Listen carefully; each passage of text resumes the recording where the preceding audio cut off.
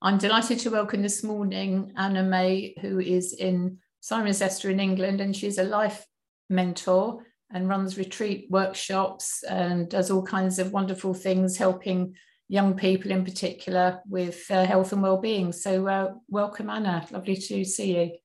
Thank you very much. Thank you for having me here, Elaine.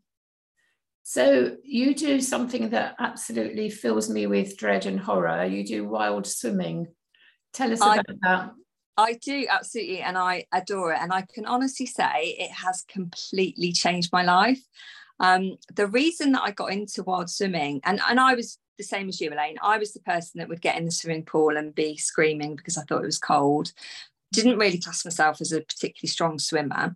And I got into it because I was diagnosed a few years ago with fibromyalgia.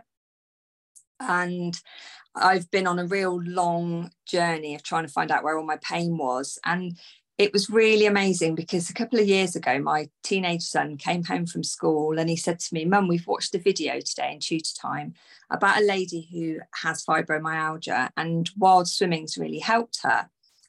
And I thought, as much as this terrifies me, actually, I'm so open to anything that's going to help with the pain. So I'm very impulsive. I went online that night, bought a wetsuit, had no idea what I was doing. Messaged a friend who I knew swam at the lake near me and said, can I come with you? And literally went a few days later. And honestly, I was like hooked from the start. It's unbelievable. I can't begin to kind of explain the feeling you get when you're swimming in the lake.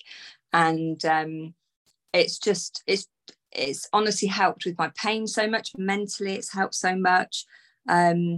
Just that feeling of being completely free. And I think the amazing thing is with it is you can't think about anything but your breathing. So it's really powerful because I spend the whole time doing affirmations and breathing. And, having an hour to myself where I'm not thinking about what I'm going to make for dinner, what's going on with the kids and football and school. I'm literally focused on myself, on my breathing. And it's very different to being in a pool because you are literally surrounded by swans flying overhead, dragonfly landing on you. It's actually really magical. So, absolutely love it. And I try and go as much as I can. Are you in the water for an hour? Yeah, I am. When it's warm. Wow. Yeah. Wow. What's really interesting is when I first started, I built it up really, really gradually. And then I set myself a challenge. I like a challenge. And I set myself a challenge of being able to swim 20,000 meters in a month, which I knew was a massive stretch because I'd set myself this challenge and I'd only been wild swimming for about 3 months.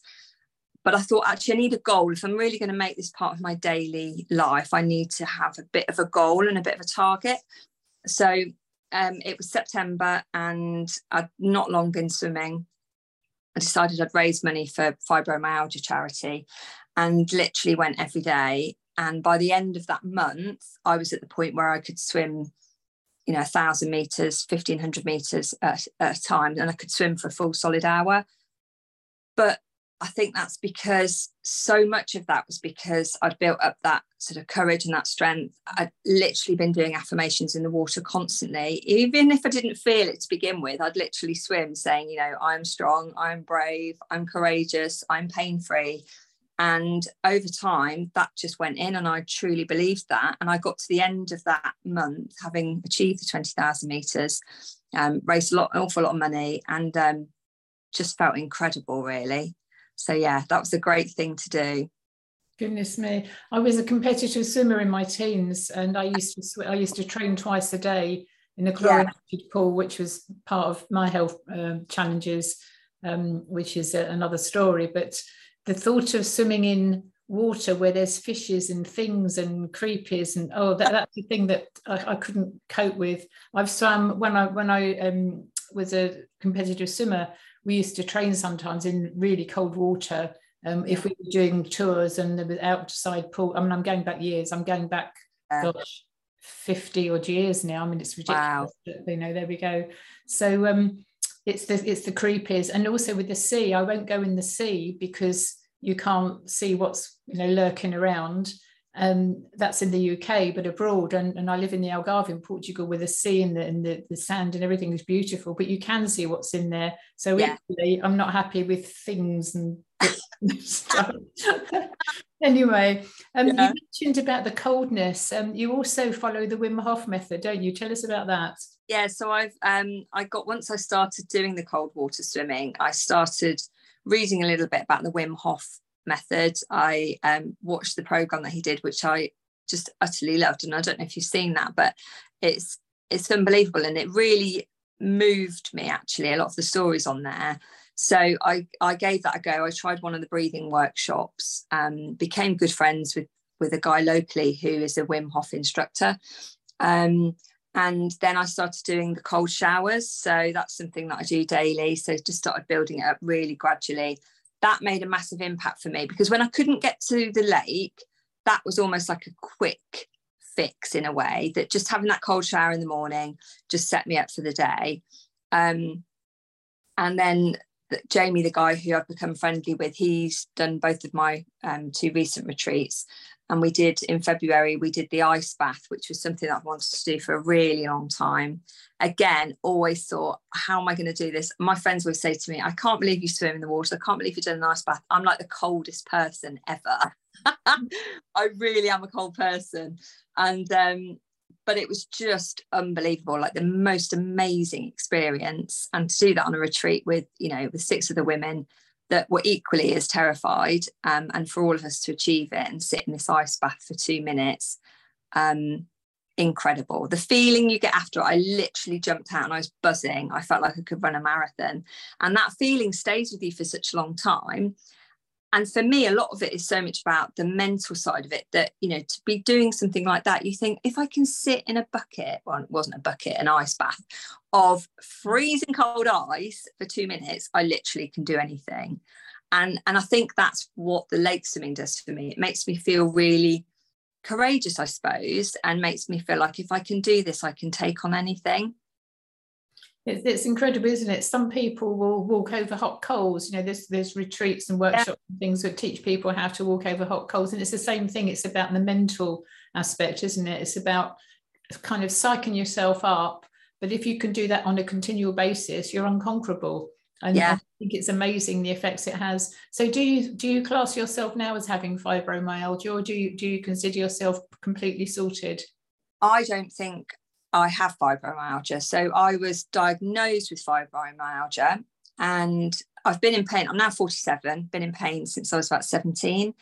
And I guess when I was diagnosed with fibro a couple of years ago, I clung on to it because I was so desperate for a diagnosis, because I had every treatment going. I mean, like the weirdest, Chinese herbal medicine, Chinese acupuncture, you name it. People would say to me, have you tried this? I'd be like, literally, I have tried everything.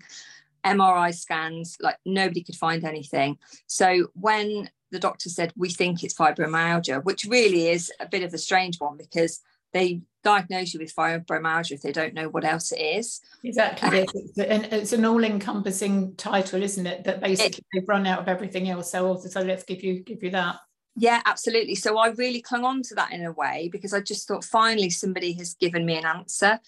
And they put me on quite strong medication. But I made I made a choice quite soon after that diagnosis, when I was put on this medication, that I thought, I'm still not convinced it's that. And that to me doesn't feel like a proper diagnosis. It's so broad. And I did a lot of research, and a lot of the things that I was on a fibro Facebook page, and people were complaining about things. And I was thinking, that just doesn't sound like me. So I sort of started my own journey and thought, right, I am the only person that can change any of this. I'm the only person that can get to the bottom of why I'm feeling like this. So I then embarked on a real journey of I had a lot of coaching, therapy, the wild swimming, meditation, and actually got to the point that now, so I would say that was probably, I don't know, 2-3 years ago. It was the beginning of lockdown, actually, so probably a bit longer.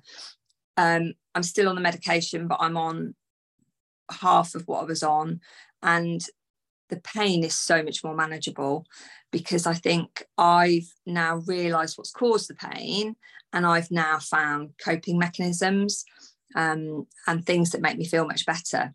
So I don't class myself as having fibro anymore. I truly believe that it's trapped trauma that I was holding on to for such a long time.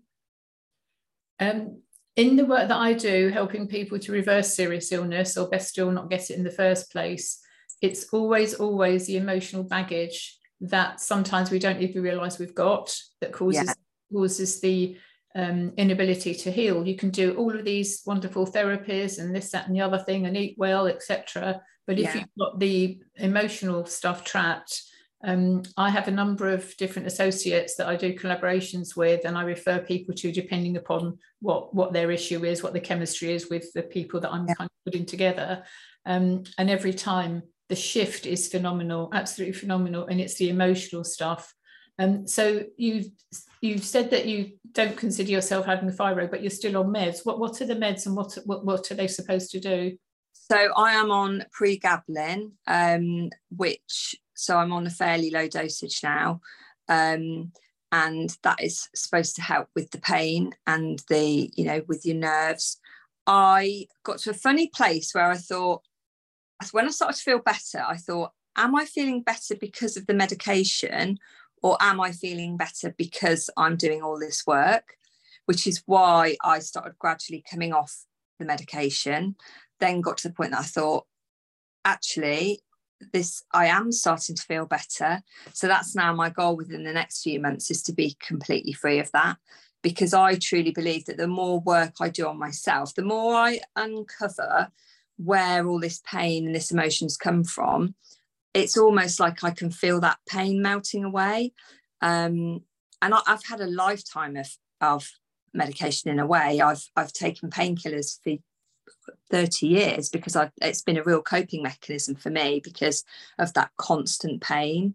And I think a big part of it for me was not telling people about the pain. So I really class myself as a swan, that very much, that analogy that I was, gliding through life. Everyone was always like, oh, she's so happy and positive, and and underneath I was kicking like hell because I was in absolute agony. And that for me really added to my pain, because I wasn't being honest with people and I was hiding it all to myself because I didn't want to be a victim. And but I got to breaking point, really, I think, and I just thought, I can't carry on with this anymore. Like this, having the pain is one thing, but then hiding it from everybody is almost like another level. Yeah, absolutely. And that's again, in my experience, when you're not being authentic, when you're not being your true self, then that makes things worse. So the work that I do with behavioural profiling and linking it with health mentoring, I can tell from somebody's behaviour profile pattern what's going on in their health without meeting them. And I can tell what the likelihood is of the conditions that they're going to be suffering with, and obviously help them to move through that. But the other thing is also the underlying things that happen in our health and well-being, which the medical people never discover because they're looking in the wrong places. Yeah, I used a hair analysis, which a big factor in fibro and other similar conditions is the mineral imbalances. So when our minerals are out of balance, we are actually causing ourselves more problems. So I don't recommend any supplementation without testing, because if, for example, magnesium, if people are taking magnesium because, oh yes, magnesium is good for relaxing and this, that and the other, but if your body is already producing too much magnesium or a lot of magnesium and it's out of kilter with other factors, other minerals, that can cause depression and so on. So, and the same with all of the minerals in our body. So I do a mineral analysis and a blood analysis as well, finger prick blood analysis. And this is all done at home. People don't need to go anywhere. It's all, it's what you said about self-help, you taking responsibility. And when people take responsibility and do their own investigations, it's amazing what shows up. And it's nothing like what the NHS do and medical people. But there is an integrative model, because sometimes medication is necessary and there's a place for that. And if you have a car crash, you want to be with the medical people, they know what they're doing. Of course, and I really believe that, you know, I think what the medication did for me was got me to a level that I could cope. Yes. Because so bad that without that I just was really struggling to function on a daily basis. So I'm very grateful to that, actually, that it got me to, I see it like it got me to a level of being able to cope, that I had enough energy to then invest in finding out myself what the problem was, if that makes sense. Yeah. So I am grateful for that, and I see that, like, you know, to come off it when you've been on it for a couple of years is, as you well know, you know, you've got to do it really gradually, which is what I'm doing. But yeah, that is my absolute goal, is just to be pain-free, you know, to be pain-free, medication-free, which I haven't been in 30 years. So, but I fully know that 30 years of pain, that doesn't go overnight. You know, that is a process and it is a journey, and I have really good days and I have other days where I'm struggling a bit. But I think the thing that I know now is that I've got the power to be able to change all of that. And if I really, truly invest in myself, then I can get to the bottom of it. Well, I am getting to the bottom of it, and I can really unravel all of that, which is why I want to then help other people do the same thing, really. Absolutely. There's no amount of qualifications take the place of personal experience. And yeah. I've met many health professionals who've got qualifications but no experience, and there's a limit to how much they can help. So retreats, tell us about your retreats then. What are they? Where are they? What's the formation? So I started this at the beginning of last year. I launched it. It was an idea I'd had for a really long time, and a friend who is a life coach just really nurtured me and encouraged me to do it, because she knew my story. And exactly like you said, Elaine, you know, she said, you need to share your story. You can help other people with what you've been through. And I think actually having your own coaching and therapy really helps you, because I've learned so much along the way. And that's what I've really loved about therapy, is that I truly believe we've got all the answers inside us. Absolutely. And just having somebody help you gently bring all of those things out and make some sense of it. So, you know, I'd had these ideas for a long time, thinking, right, you know, if I can start helping people, because ultimately I saw it like, I'm a switched on, you know, fairly intelligent, I'm not sure my children would agree, you know, really open-minded person, and it's still taken me 30 years to get to the bottom of my pain. There must be thousands of other people out there that are doing exactly the same as me, that are relying on medication, that are really struggling, that are holding on to pain, not letting it go, not telling their friends and family. So that kind of was the real thought process behind it, was that if I'm feeling like this and nobody else knows that I'm feeling like this, and I've put this, you know, Barbie face on for the past however many years, then there must be lots of other people. So I took a leap of faith and launched a retreat, which got fully booked up. So we went to Wales for the weekend, had a beautiful house, amazing women. And my vision for it really was just to have a really safe space where people could open up, share their feelings, feel really safe. And one of the things that was one of my main goals, which I've achieved, which I'm so happy about, was to bring women together and for them to almost have like that sort of sisterhood then, so that they felt like they've been together for over the weekend. None of them knew each other, but I thought, if I can bring people together in a safe space, that they feel safe enough to open up to each other and to me, that then they've shared things maybe they've never told anybody before, and then that instantly creates that connection with each other, because they feel safe, they feel like they trust each other, because they've all been vulnerable and all shared things with each other.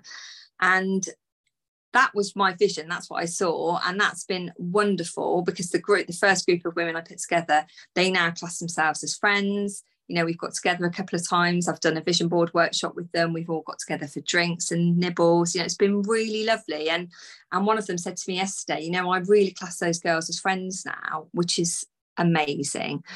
So that's one of my main goals with the retreats, is to bring people together, but also just to introduce different ways. And so we did, obviously, like I said, the ice bath and the Wim Hof breathing. You know, just even I think walking together is really important, to be able to walk and talk. And then I'm introducing yoga. I've got lots of different people that want to do collabs, because I think it's nice to keep it different every time. And I did one last weekend, which was again Wim Hof breathing session. And then we spent the afternoon really just coaching and talking through things.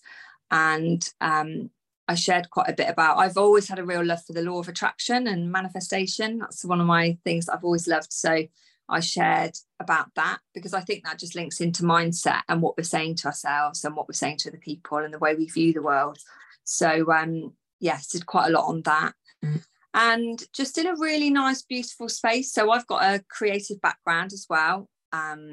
So for me, my retreats, a lot of it is about the feeling that people get when they're there and when they leave, that they feel like they've had a really special time, that it's all home cooked food that I do. I love baking. That's like therapy to me. So lots of tea and cake and really nice, healthy food.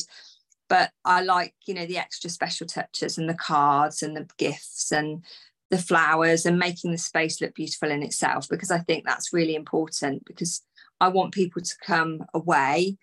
And even if that's just for a day, if it's a day without the children or their partner or their work, that they can just come away in a really beautiful space with lovely, open-minded people.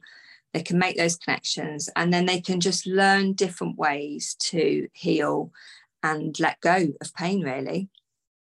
Brilliant. How do people get hold of you, Anna? So I'm on Facebook as Anna May. That is the easiest way to get hold of me. That's my personal Facebook page. At the moment, I'm currently just putting out my retreats on there, because I've got quite a lot of connections on there at the moment. But we'll be setting up different sort of social media channels as the business moves forward. So it's very, very, very new. I've literally just done the 2 retreats. But the amazing thing is I've had so much demand already for it, and I get messages on Facebook all the time from people struggling. And that's really hard to hear, but it's also quite nice because I know that I can help those people. So lots and lots of plans moving forward, but I'd say Facebook's the best way to find me, really. Brilliant. Okay. And can people email you? Yeah, absolutely. So my best email address is swanlakeretreats@gmail.com. Marvellous. Lovely speaking with you, Anna. Best of luck with your retreats. I've run several retreats over the years, and it's a wonderful way to help people to connect and, as you say, make new friends. So best of luck with that. Enjoy and continue your journey of coming off those meds. Well done. Thank you so much, Elaine. Lovely to speak to you.